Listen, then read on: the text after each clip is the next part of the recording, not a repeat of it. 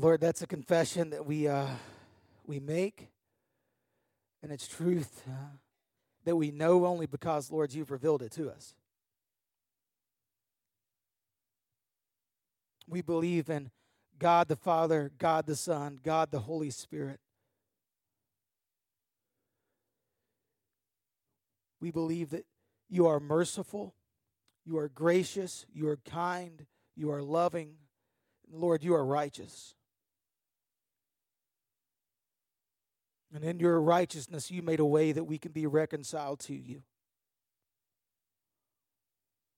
So, what a confession to make with all these that have been changed by your grace, all those that are recipients of your mercy.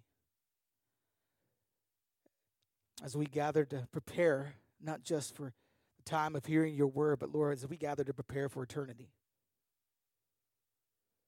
God, you are good and you're greatly to be praised.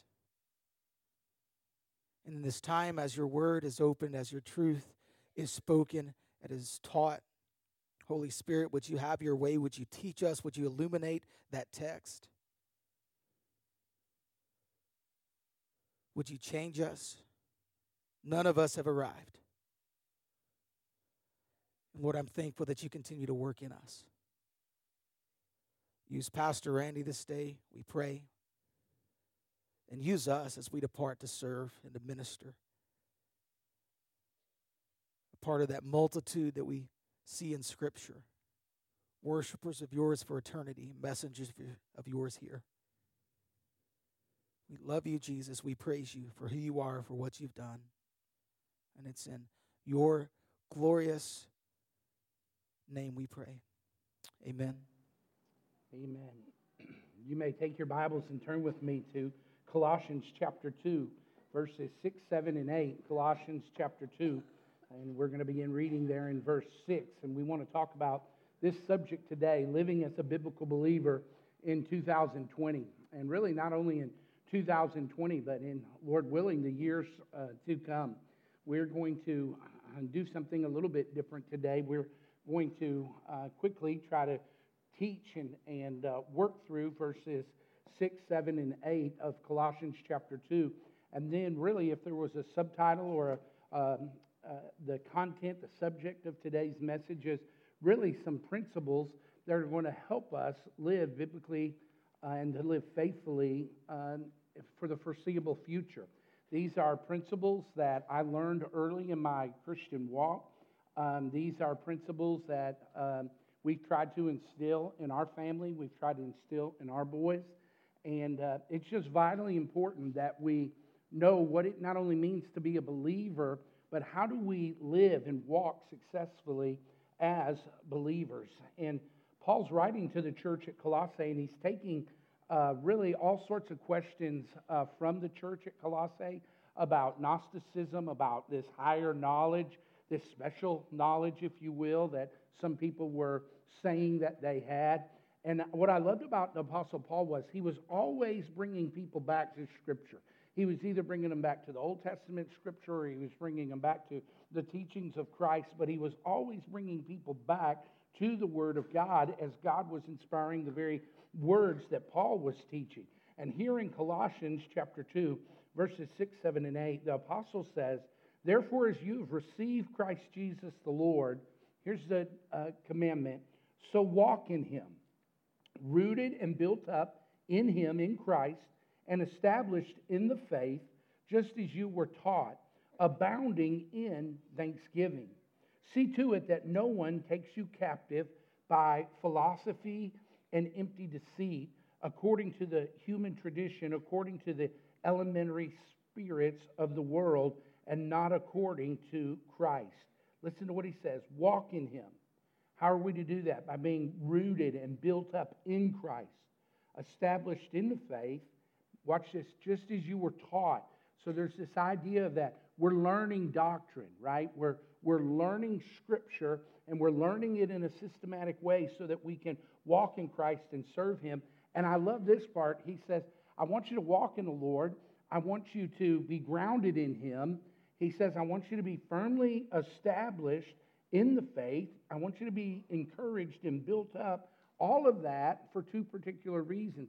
That you would be abounding in thanksgiving. How many of you would love to be able to say a year from now, 2020 was an extraordinary year. I had highs and I had lows, I had trials and I had joys. But in all of that, God gave me a real spirit of thanksgiving, and I was able to abound in thanksgiving. How many of you would love to be able to say that?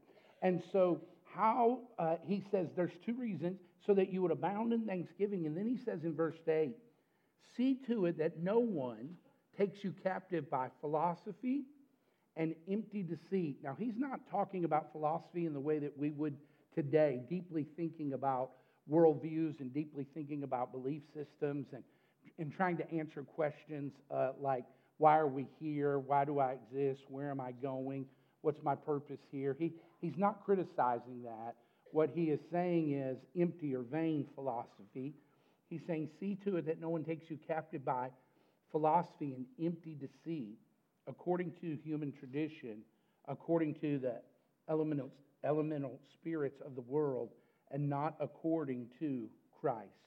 Living as a biblical believer in 2020. I can't believe that today marks not only the first Sunday of a new year, but the first Sunday of a decade. When I began thinking about this a couple of weeks ago, I knew where we're headed. We're headed to the book of Acts next Sunday, and we're going to camp there for the next 7 weeks, I think it is, and preaching about healthy Christian life and a healthy church. And we're excited about that, but I knew the Lord was giving me this standalone message for this first Sunday of the year. And as I was thinking about this passage in Colossians, and I was thinking about the principles that God has outlined throughout His Word that helps us walk in Christ and live as believers, I've got to thinking about not only it being the first Sunday of a new year, but it being the first Sunday of a whole new decade. I want you to think about that. My goodness, how 10 years have flown by. Do you remember what you were doing 10 years ago in 2010? Do you remember that? Have you thought about how your life is different 10 years later? I think I'm a pops today. I wasn't a pops.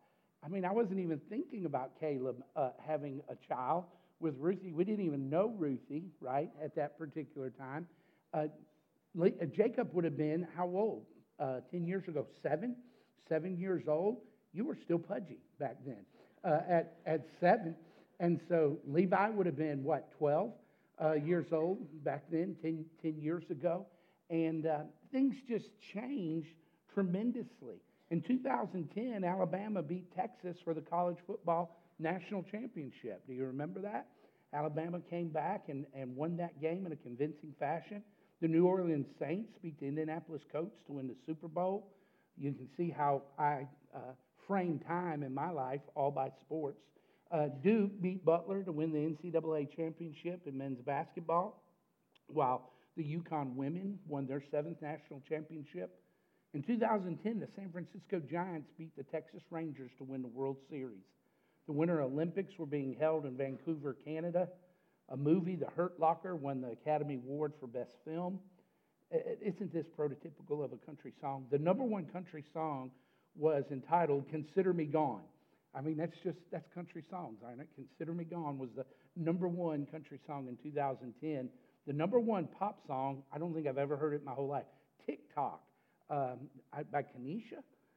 I don't know who Kenesha is, and I don't know who TikTok is, but that was the number one pop song in 2010. Mercy Me had the number one Christian song, All of Creation. The U.S. was battling a recession with a housing bubble exploding in 2009. I'm sure many of you can remember that. There was a lot of economic uncertainty that was swirling, not only in the U.S., but also in Europe. Obamacare passed in Congress. It was not enacted yet, but it was passed in Congress. A huge earthquake, 7.0 magnitude earthquake, hit the island of Haiti, and thousands of people lost their lives. About the whole city of Port-au-Prince was just devastated. That all happened in 2010. There was another tragedy, the Deepwater Horizon oil spill in the Gulf of Mexico by BP. I don't know if you can remember those images of all that oil washing up on the shore. All of that occurred in 2010. And probably the biggest story of the year, for many anyway, in the media was there were 33 Chilean miners who were trapped, if you remember that. And it was such a story of redemption. They were trapped 2,000 feet underground, and 69 days later they were all rescued. And listen to this. Over 1 billion people watched the final miner being brought out from underneath that mine. Over 1 billion people watched that on TV worldwide that day when that happened. How has your life changed in the last 10 years? How will it change these next 10 years? What I've come to find as a believer is I don't think many Christians struggle with just becoming apostate and becoming an unbeliever overnight by desiring to do something that is just wicked and evil. I don't deal with many people who come and say, Pastor, I'm thinking about killing my wife, or thinking about killing my husband, or I don't deal even with many people who occasionally, but not many people who say, I'm thinking about killing myself. I don't deal with a lot of people who come to me and say things like, I got this coworker and I've got this club and I'm fixing to wear this guy out. You know, I just don't deal with a lot of Christians struggling with just immoral things that would just automatically put them in jail right overnight, or that would be so demonstrative that it would be a mark of being a non-believer, that they're just going to either live in adultery or that they're just going to be totally disobedient to the faith. I don't deal with just a lot of that. But what I have seen since 1984, what I've been tempted to do in my own life, and by God's grace, He's protected me in many ways, and He's corrected me in many ways. He's used good people like you to encourage me and challenge me in times that I've either wanted to waver or stray or had a misunderstanding about Scripture or a passage. And I would say to you all that the areas in life that we have to take note of as we look at this year and as we look at the next decade is not things like, you know, how am I going to make a bunch of money by doing something illegal? The ideas that we have to struggle with are what we refer to as gray areas of life. How will we remain faithful in areas of life where it seems like either Scripture is silent or there could be some truth in 2 or 3 different areas? How is it that we remain faithful through everyday circumstances of life? And so Paul says, as you've received Christ, walk in Him. Be rooted, built up, established in the faith, just as you were taught. So there's this idea I'm learning about how to walk in Christ. Abounding in thanksgiving, and then make sure that no one takes you captive by philosophy and empty deceit, according to the human tradition, according to the elemental spirits of the world, and not according to Christ. So I hope that you'll write these 7 principles down this morning. 7 gospel principles for living, growing, and being anchored in Christ, not only in this year, for the next decade, and for all eternity. Parents, I would say to you, you should learn these principles. You should try to model them in front of your kids. When you're like me or Tracy and you fail modeling in front of your kids, repent of it and tell them that so that they can reconcile, right, what we're teaching and what we're living, so that they can reconcile what that means. And so I would say to you, it's a tremendously valuable tool to help your children, to help your young children, your teenagers, to help one another understand how will we navigate gray areas of life. How will we navigate areas of our life to where we are not taken captive, or we're not tempted to by philosophy or empty, deceitful thought patterns? How do we guard our lives against that creeping in? How do we do that? Here's the first principle, number 1. I am not my own. My life belongs to Christ. Now that may seem really, really simple, but I don't know about you, but I had to relearn that my life was not my own when I came to faith in Christ. because I had been taught by my parents and I'd been taught by the world. I've been taught by my teachers. I've been taught by everything that I encountered in life for those first 19 years of my life, that life is all about you. And your life is all about your success and your happiness and about who you are. But when I became a believer, and I can remember reading for the first time through the book of Colossians, and when I came to Colossians 2:20, and I read this verse, I have been crucified with Christ. It is no longer I who live, but Christ who lives in me. Now watch the change. Paul says, and the life I now live in the flesh, I live by faith in the Son of God who loved me and gave himself for me. I began to realize, wait a minute. When Jesus came into my heart, and by his grace he saved me, he granted me mercy, he gave me faith to believe his word and to repent of my sin and to believe that he died on the cross and rose from the grave. And when that happened and Jesus, through the power of the Holy Spirit, came to live within me, there was a change of ownership. And what that means is not that God did not own us through creation in the beginning, but what it means is there was a change in ownership from my perspective. It was no longer that I belonged to myself. And so it's just vitally important that we realize that one of the principles that's going to allow you to be healthy and to walk in the Lord in 2020 and beyond is to understand you are not your own, that your life belongs to Christ. Mark Dever says this about walking with the Lord and following him in a way in which you're changed, in which you're modeling Christ. Mark Dever says, following Christ is something that's costly, so we need to consider it carefully. And so you may be here today and not a believer, and you would say, man, maybe I'm praying and hoping that in 2020 I can get really serious with the Lord and that he can forgive me of my sin and that I can trust him and I can begin to grow in him. And I would say to you, I would totally concur with what Pastor Mark says. It's vitally important that you understand how costly it is. And so you should consider following Jesus carefully. Christ laid down his very life so that we could know God and be reconciled to him. And he doesn't take that lightly. When he says to us, I want you to repent of your sin. He who will be first will be last, and he who will be last will be first. He who loses his life will find it, right? He who finds his life will lose it. What is the Lord teaching in those verses? He's saying this, that to follow Jesus means I'm surrendering it all, and I'm trusting the Lord, and I'm going to follow him wherever he calls. So it's costly, so consider it carefully. He said it's urgent, so make it soon. You may be here today thinking about, I want to really be a faithful believer. You may be here and you may say, I'm not a believer at all, but I've been contemplating trusting Christ and asking Jesus to be the Lord of my life. And I would say to you, you know what? That's an urgent, most crucial, critical decision that you will ever make in your whole life, to ask Jesus to be your personal Lord and Savior by faith, accepting what he did for you on the cross and by coming forth from the grave. It's so urgent. I would encourage you to make it soon as you consider it carefully. And then he said, it is worth it. Following Jesus, trusting him through the gospel is worth it. So therefore, you'll never regret it. I want to say to you, since 1984, I've never regretted being a believer.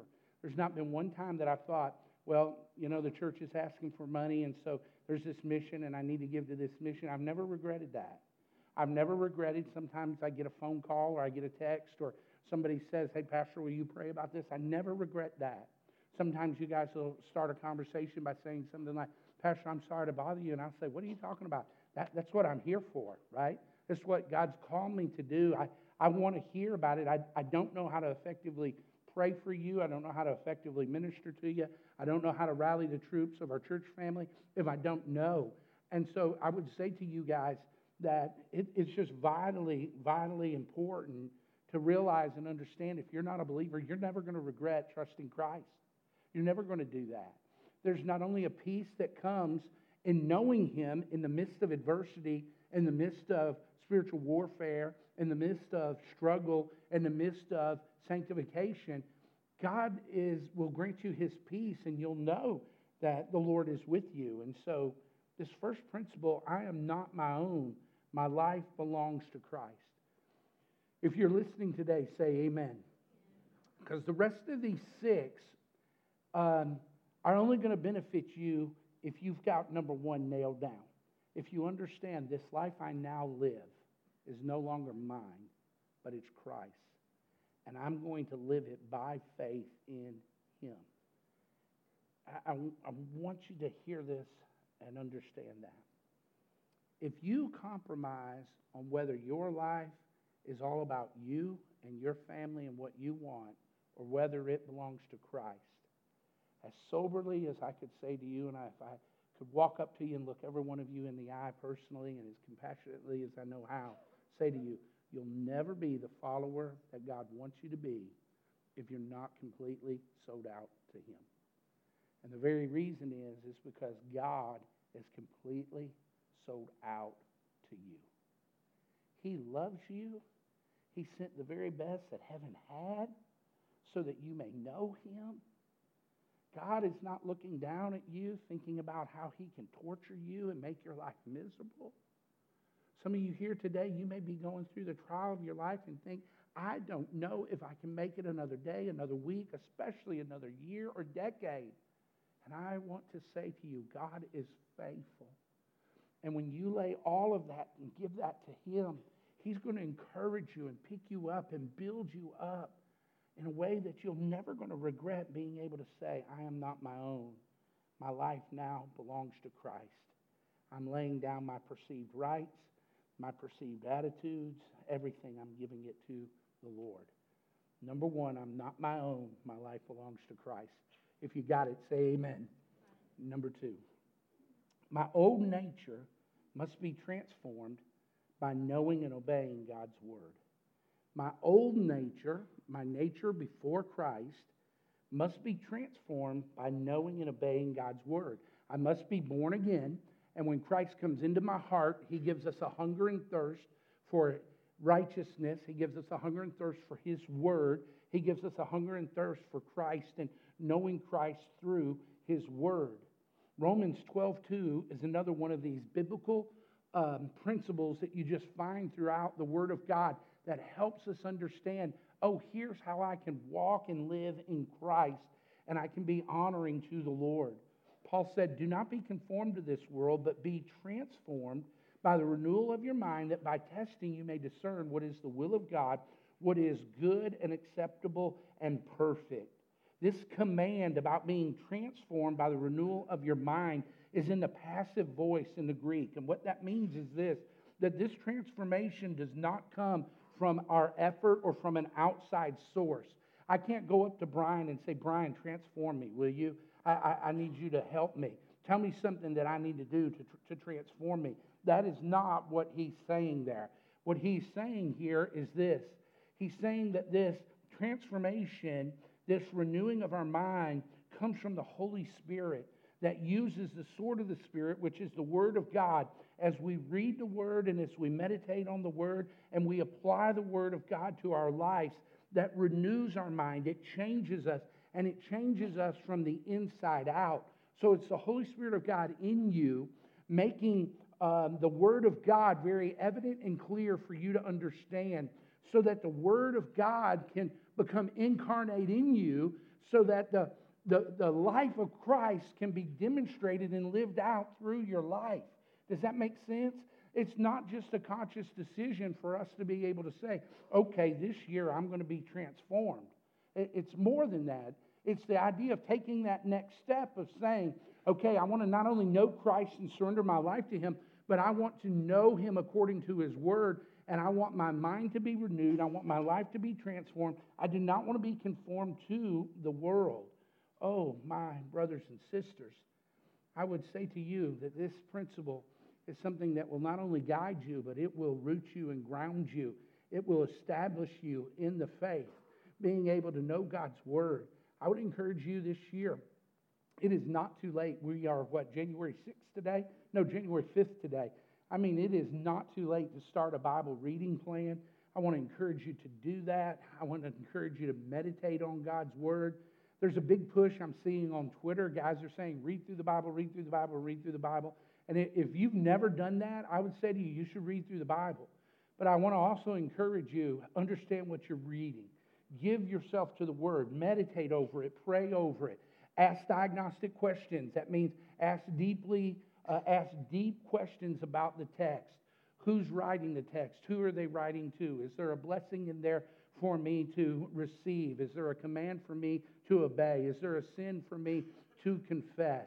What is God trying to reveal to His original audience? What is He saying to me today? And as you read the Bible in that way, you're going to be amazed how your old nature will be transformed by knowing and obeying God's Word. Now, what will keep us from having our old natures completely transformed by the renewing of our minds as we give ourselves to the Word of God and the Holy Spirit honoring that Word in our heart and life? And it'll be this: if you believe your old nature doesn't need to be changed. And so let's talk about that today. And you don't have to raise your hands, but I want you to answer this question. Do you believe that when you were born, that you were born a sinner with a depraved, lost nature that is bent and predisposed and given to sin? Or do you believe that that baby, as cute as you were, as great as your mom and dad were, do you believe that you were not that bad? Do you believe God's Word that says we were all dead in our trespasses and sins? Or do you believe secular humanism that says humans are not that bad, we just have to figure ourselves out?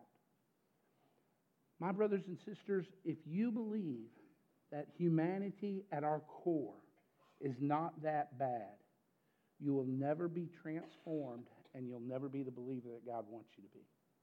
But if you agree with what God's Word says about us and our sinful nature, you have that opportunity to say, I have a need to be transformed. My goodness, I have a need to be transformed. It's an ongoing, continual process.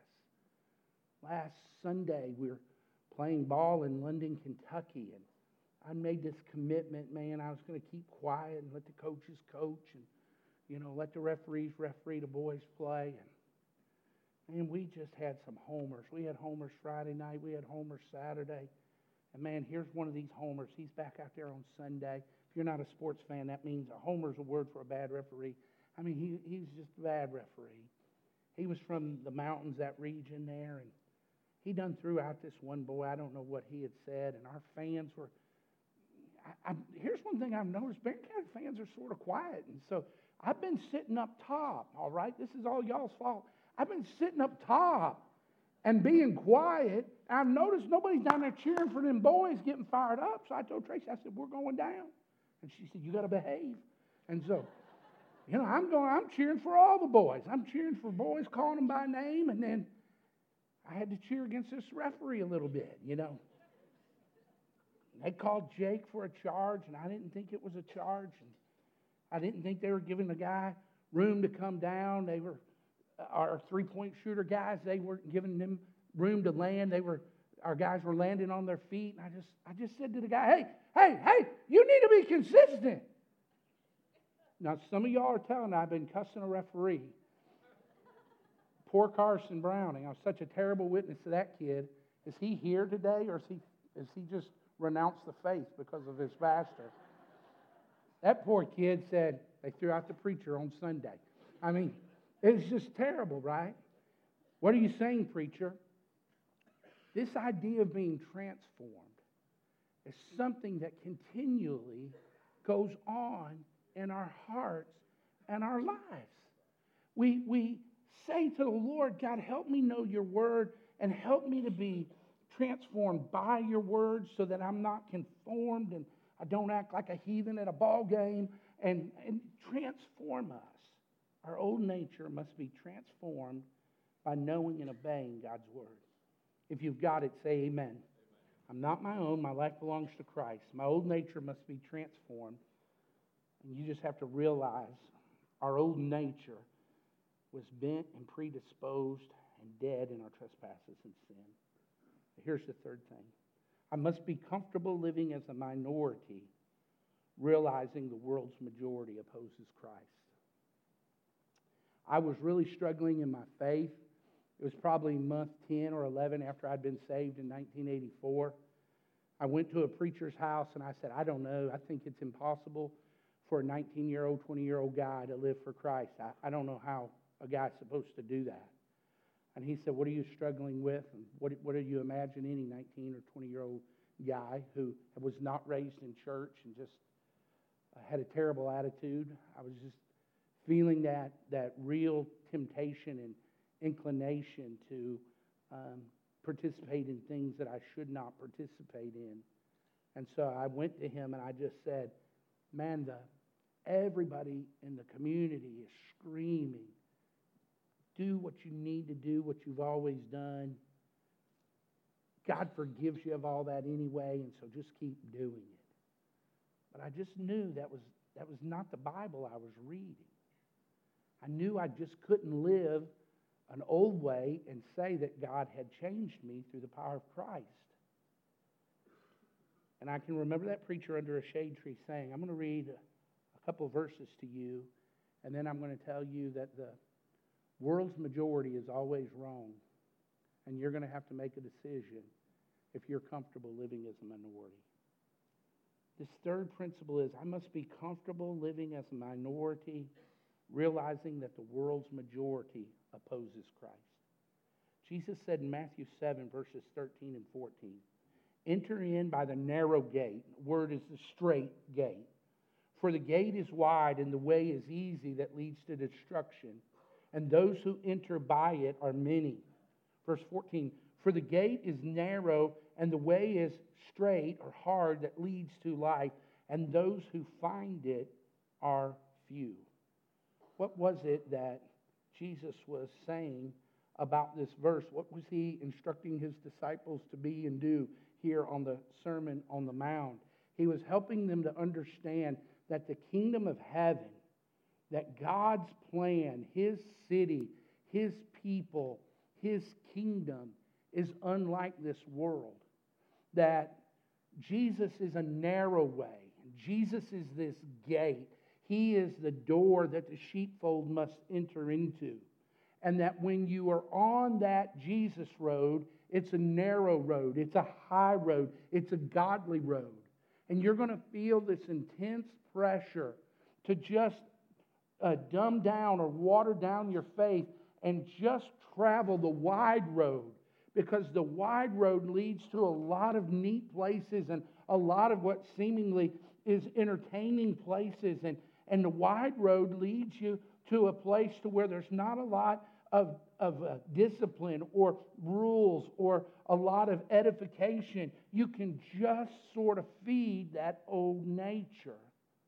MacArthur says it best when he says, the way that is broad is the easy, attractive, inclusive, indulgent, permissive, and self-oriented way of the world. There are few rules, few restrictions, and few requirements. All you need to do is profess Jesus or at least be religious, and you're readily accepted in that large and diverse group. He continues and said, sin is tolerated, truth is moderated, and humility is ignored. God's word is praised but not studied.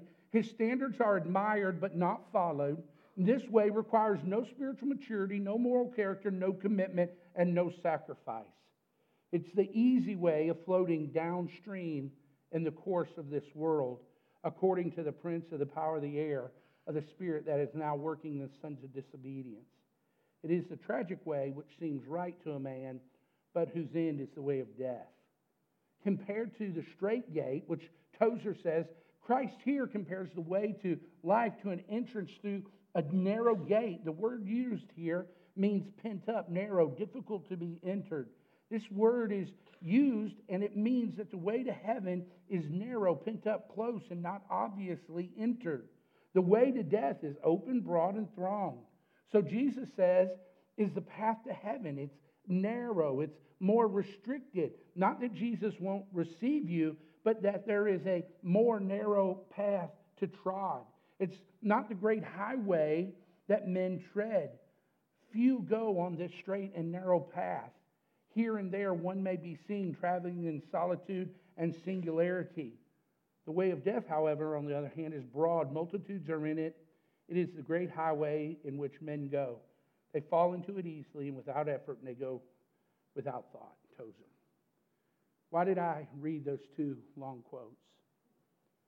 My brothers and sisters, this third principle, you have to be comfortable living as a minority in this world if you're going to be found faithfully, living faithfully at the end of 2020, and even more so at the end of, or at the beginning of 2030. You just can't compromise, right? The gospel. The world is going to say, do it this way, and they may even say to you, you are too narrow. You're too Bible. You're too goody two-shoes. Let's have some fun, and after all, God will forgive you anyway. The question there is not a question of forgiveness. It's a question of devotion. It's a question of love. And so for all of you teenagers, all of you middle schoolers, all of you high schoolers that are here today, I want to encourage you. Become really comfortable being a minority. Don't get swallowed by that wave of mediocrity that people just love to jump in and to be consumed by. Be comfortable living as that minority. You say, preacher, to what degree do we do that? We do it to the degree that we understand it and that God convicts us and that He leads us to. We don't want to do what everybody else does because everybody else is probably traveling that wide road that leads to destruction. God has a different way for His children, and it is a blessed way. So I encourage you, get comfortable being a minority. Here is the fourth thing. I must protect my witness by avoiding the appearance of evil. 1 Thessalonians 5:22. Paul says, abstain from every form of evil. That is the ESV. And so it's a great way of understanding, right? So the King James would say, we need to abstain from the very appearance of evil. And people struggle with what does that mean, the very appearance of evil. And really what he's trying to say is this. You need to abstain from every form of evil. This is oftentimes easier said than done. But what Paul is talking about there to those believers at Thessalonica is he's saying you need to steer clear of evil in any form. Whatever is sinful, whatever is of the world, whatever is seeking to put its clutches on you and to try to consume you, he's saying that form of evil you need to steer clear of. Here's a good way of saying that to all of our adults here today, all of our students here today. He's saying, watch your company. He's saying, watch your culture. He's saying, watch your character. Because there's guilt by association that can occur because you're not avoiding an evil situation. People would say, the pushback to that is people who would say, yeah, but that directly stands in conflict of the Great Commission because God sends us into darkness, so I'm supposed to live amongst the darkness. Listen to me. We are to go into the darkness carrying the light of the gospel, and at what point we're feeling tempted to yield to sin, we remove ourselves from that culture, and we become fortified, we become prayed up, we become making sure that we are word-driven, and then we can go back in. But my brothers and sisters, it's very difficult to help somebody out of a mud pit if you're down in that mud pit with them, right? What you have to do if you're in a pit of quicksand, you've got to get to the edge of that firm ground, and you've got to reach down in there, and you've got to pull them out. Does that make sense to you? You jump in there with them, and you live like the world lives, and you participate in sinful, evil acts like the world does. I'm going to tell you, you are not a witness at that time. You need witnessing too. People say to me all the time, I've had this question 1,001 times since I've been a pastor. Hey, Pastor, I like playing music, and I like playing music in bars, and do you see anything wrong with that? I want to lead worship on a Sunday, but I want to play music in a bar, on Saturday nights and Friday nights. I think it's a good witness.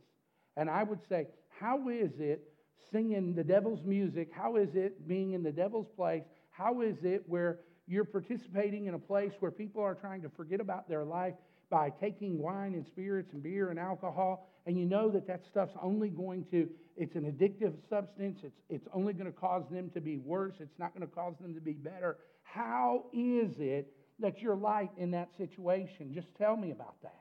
Well, I'm just there, and so I'm just light. My brothers and sisters, the light that we have to share is the gospel of Jesus Christ. It is a verbal witness. It's not just a lifestyle witness. If you understand what I'm saying, say amen. Somebody may see you there and say, man, that dude's just morally good, right? Somebody may see you in that situation of evil and just say, hey, that guy's just hanging out, he's just a good person. But if you don't share the gospel, you never get to that place of understanding that that's the true light that someone really needs. So we must protect our witness by avoiding the very appearance of evil. I can tell you this has stung me. It has stung me multiple times in my young life growing up. The first time it ever happened, we went to in Chicago, open fields were called prairies, so there wasn't a ton of them, but when you found them, it was a neat place. It was a place bigger than your grassy yard, and it was a place you could go dig up stuff and hunt snakes and those type of things. And me and a friend of mine named Jeff, we went to this prairie, and on the edge of the prairie, on the backside of it, was a semi-truck place where they parked trailers. We had taken guns over there, you know. We were playing soldiers. I was probably 9 or 10 years old at this time. And man, we were defeating whoever we were fighting at that particular time. We were having a big heyday. And we had built a fort, and we were spending the night. So we had all this stuff going on. And then as the night began to fall, we had these flashlights. And Jeff said, hey, they're shining the lights of them trucks on us. We got to go put them out. And I said, yeah, let's go put them out. And we ran over there, and he took the butt of his gun, and he started breaking out those trailer lights. And I thought, what in the world are you doing? I said, you can't be breaking out those lights of that trailer. And he said, they're blinding our lights. The lights weren't even on, right? This is the imagination of two kids, probably 10 years old and 12 years old. And so I thought, I need to break out those lights. And then I thought to myself, my dad's going to wear me out if he finds me breaking out these lights. Here's what we didn't know. There was a trucker coming in that night to hook up to a trailer. And he said, hey, what are you doing over there? He had this flashlight. And so we were just froze dead in our tracks. He comes around there. What are y'all doing? Well, Jeff, you know, we're just breaking out these lights. I'm thinking, no, I wasn't breaking out the lights. I was a block and a half from his apartment. I could have turned around and walked away. I could have took his gun out from his hand. We were really getting him after it because we were using those old Kentucky musket rifles, you know, that were wooden and like one shots. We were acting like they were machine guns or something. I could have took that gun away from him. I could have stood in front of the lights. I could have done a lot of things. You think that trucker just said, boys, y'all are in trouble? That trucker said, where do y'all live?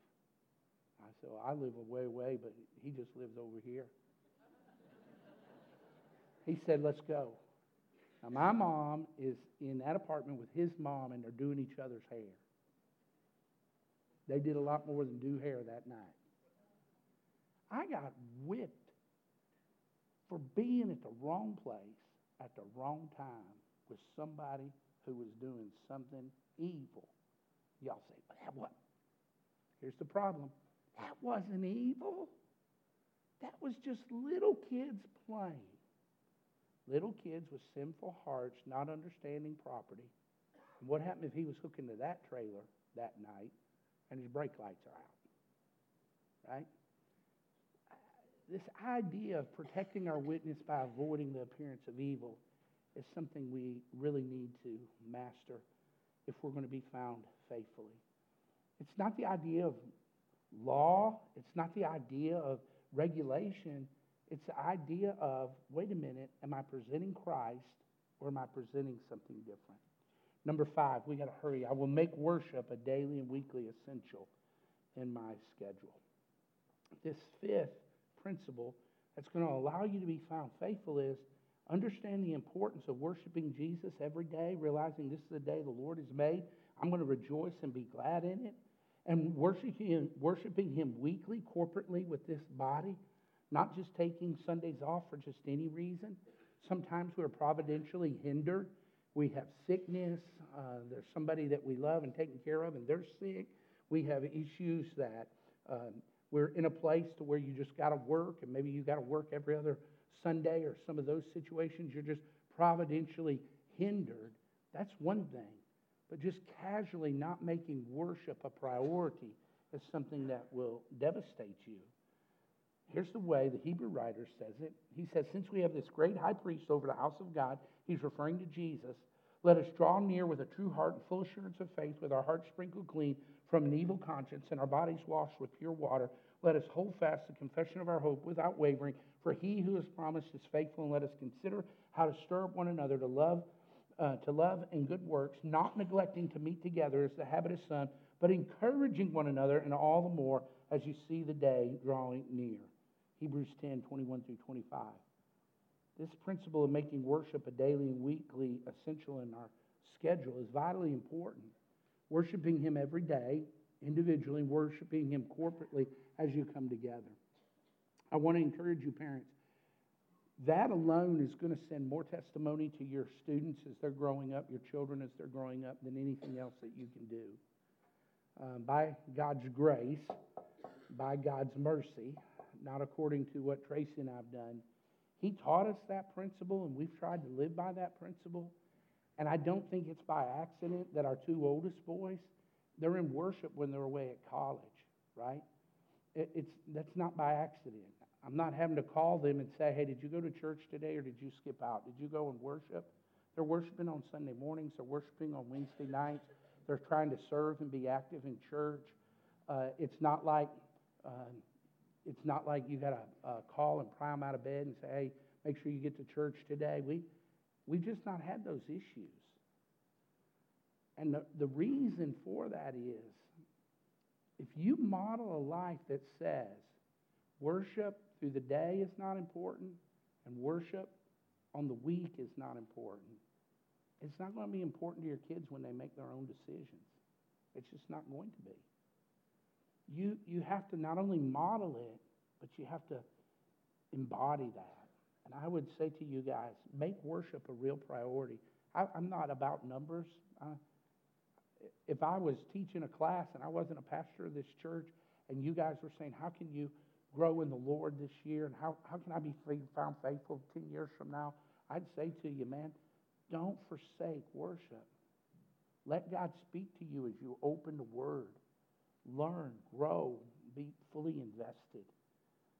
Make worship a weekly essential and a daily part. Number 6, you guys are listening too slow. Stand to your feet so that if you're starting to, I'm starting to lose you, I'll pick you back up here. Stay to your feet. Hurry. Number 6, I will love my neighbor by preferring them and not causing them to stumble. Jesus said, you shall love your neighbor as yourself. He said we want to avoid being a stumbling block, and we want to make sure that we prefer. So by preferring others, we're loving others. By not becoming a stumbling block to them, you are really demonstrating the love of Christ. You say, preacher, there's some people that they're going to say you're a stumbling block because there's just not anything you can do with them. Do all you can do.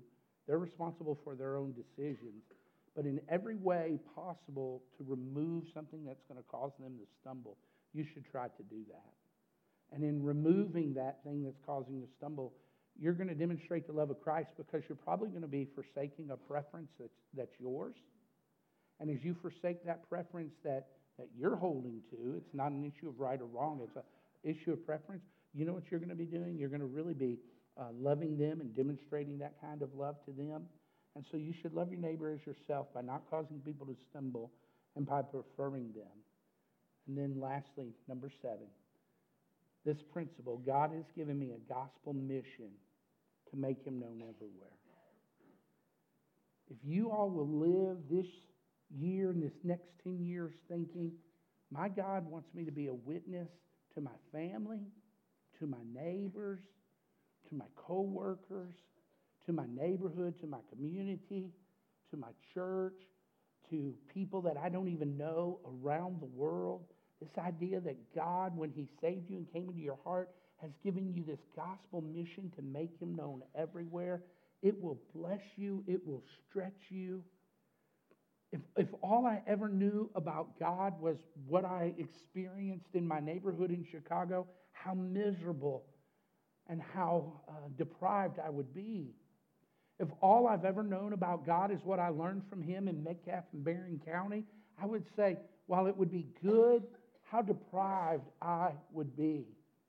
Not until you embrace the mission that God wants you to take the good news, the gospel of Jesus Christ to a lost and dying world, will you truly begin to understand how great and how glorious and how magnificent God is, how splendid He is, and how He can use all of us in our own ways to reach the world with the gospel. You get on an airplane, you go to a city that's got 15 million people in it, you begin to look around and the thought comes to your mind, oh, wait a minute. All 15 million of these people God created. All 15 million of these people, if they get the gospel, have an opportunity to respond and to have their sinful, depraved nature restored. They can be reconciled to the Heavenly Father. They can begin to pursue holiness and righteousness in which they were designed to. They can become worshipers of the one true living God. When you begin to see God in that frame, then you can begin to say, what a mighty God we serve. That God is so much bigger than our own personal experience. God, listen to me, y'all. I did not want to be a preacher.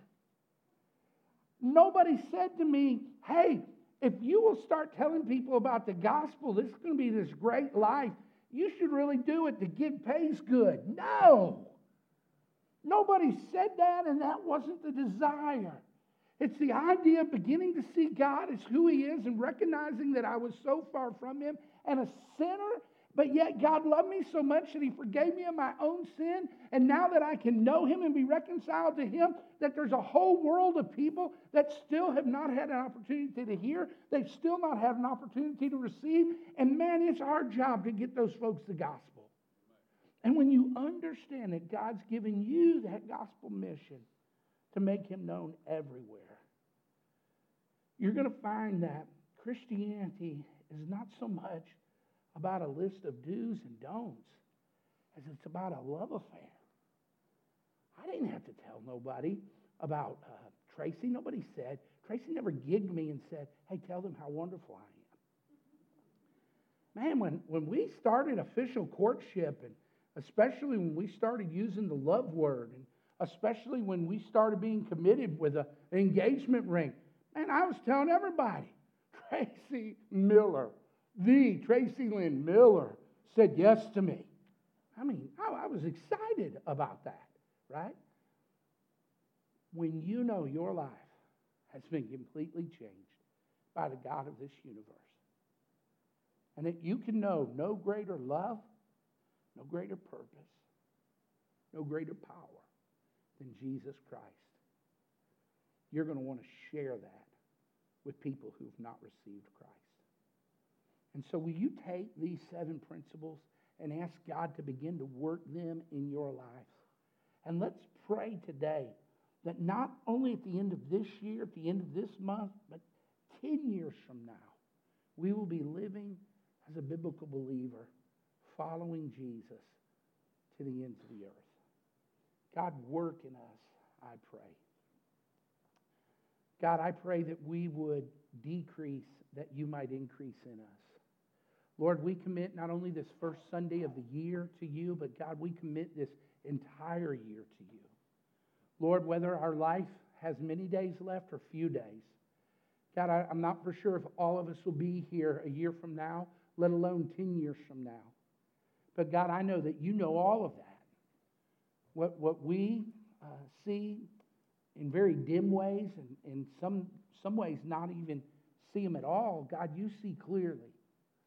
And so I pray and ask today, God, that you would allow us, Lord, to take your word and these principles, that, Lord, we might walk in you, that, God, we might be rooted, that, God, we might be grounded, that, God, we might be established in Christ, that, God, our lives would be abounding in thanksgiving, and, Lord, that we would not be led astray by vain or cunning or crafty deceptions or philosophies.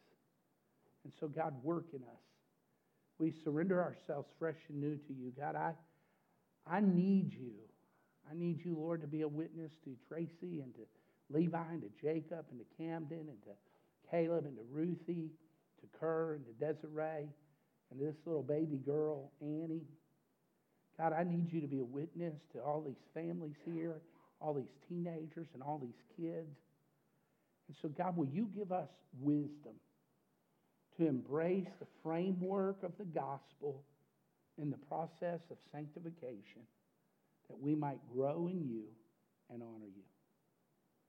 Lord, I am so thankful that we are gripped by your grace. I'm so thankful that you equip us according to your word. And I'm thankful, God, you give us an opportunity to follow you and obey. So, God, as we lift up our song, as we lift up our voices of praise, God, draw us near. Help us to respond in faith. God, work in us. Lord, we pray for those who are here today feeling a strong temptation to leave the faith or to sin or to be disobedient. We pray for those today who are in intense trial. God, those who are facing overwhelming circumstances. God, we pray for our brothers and sisters. God, we love them. We entrust them to you today. Build up your church is our prayer. Let's lift our voices to the Lord. If you need to come and pray, if you need to come and you want to be saved and you don't quite know how to do that, I would love to show you God's word. But in obedience to the word, if God's calling you to come, I want to invite you to come. Let's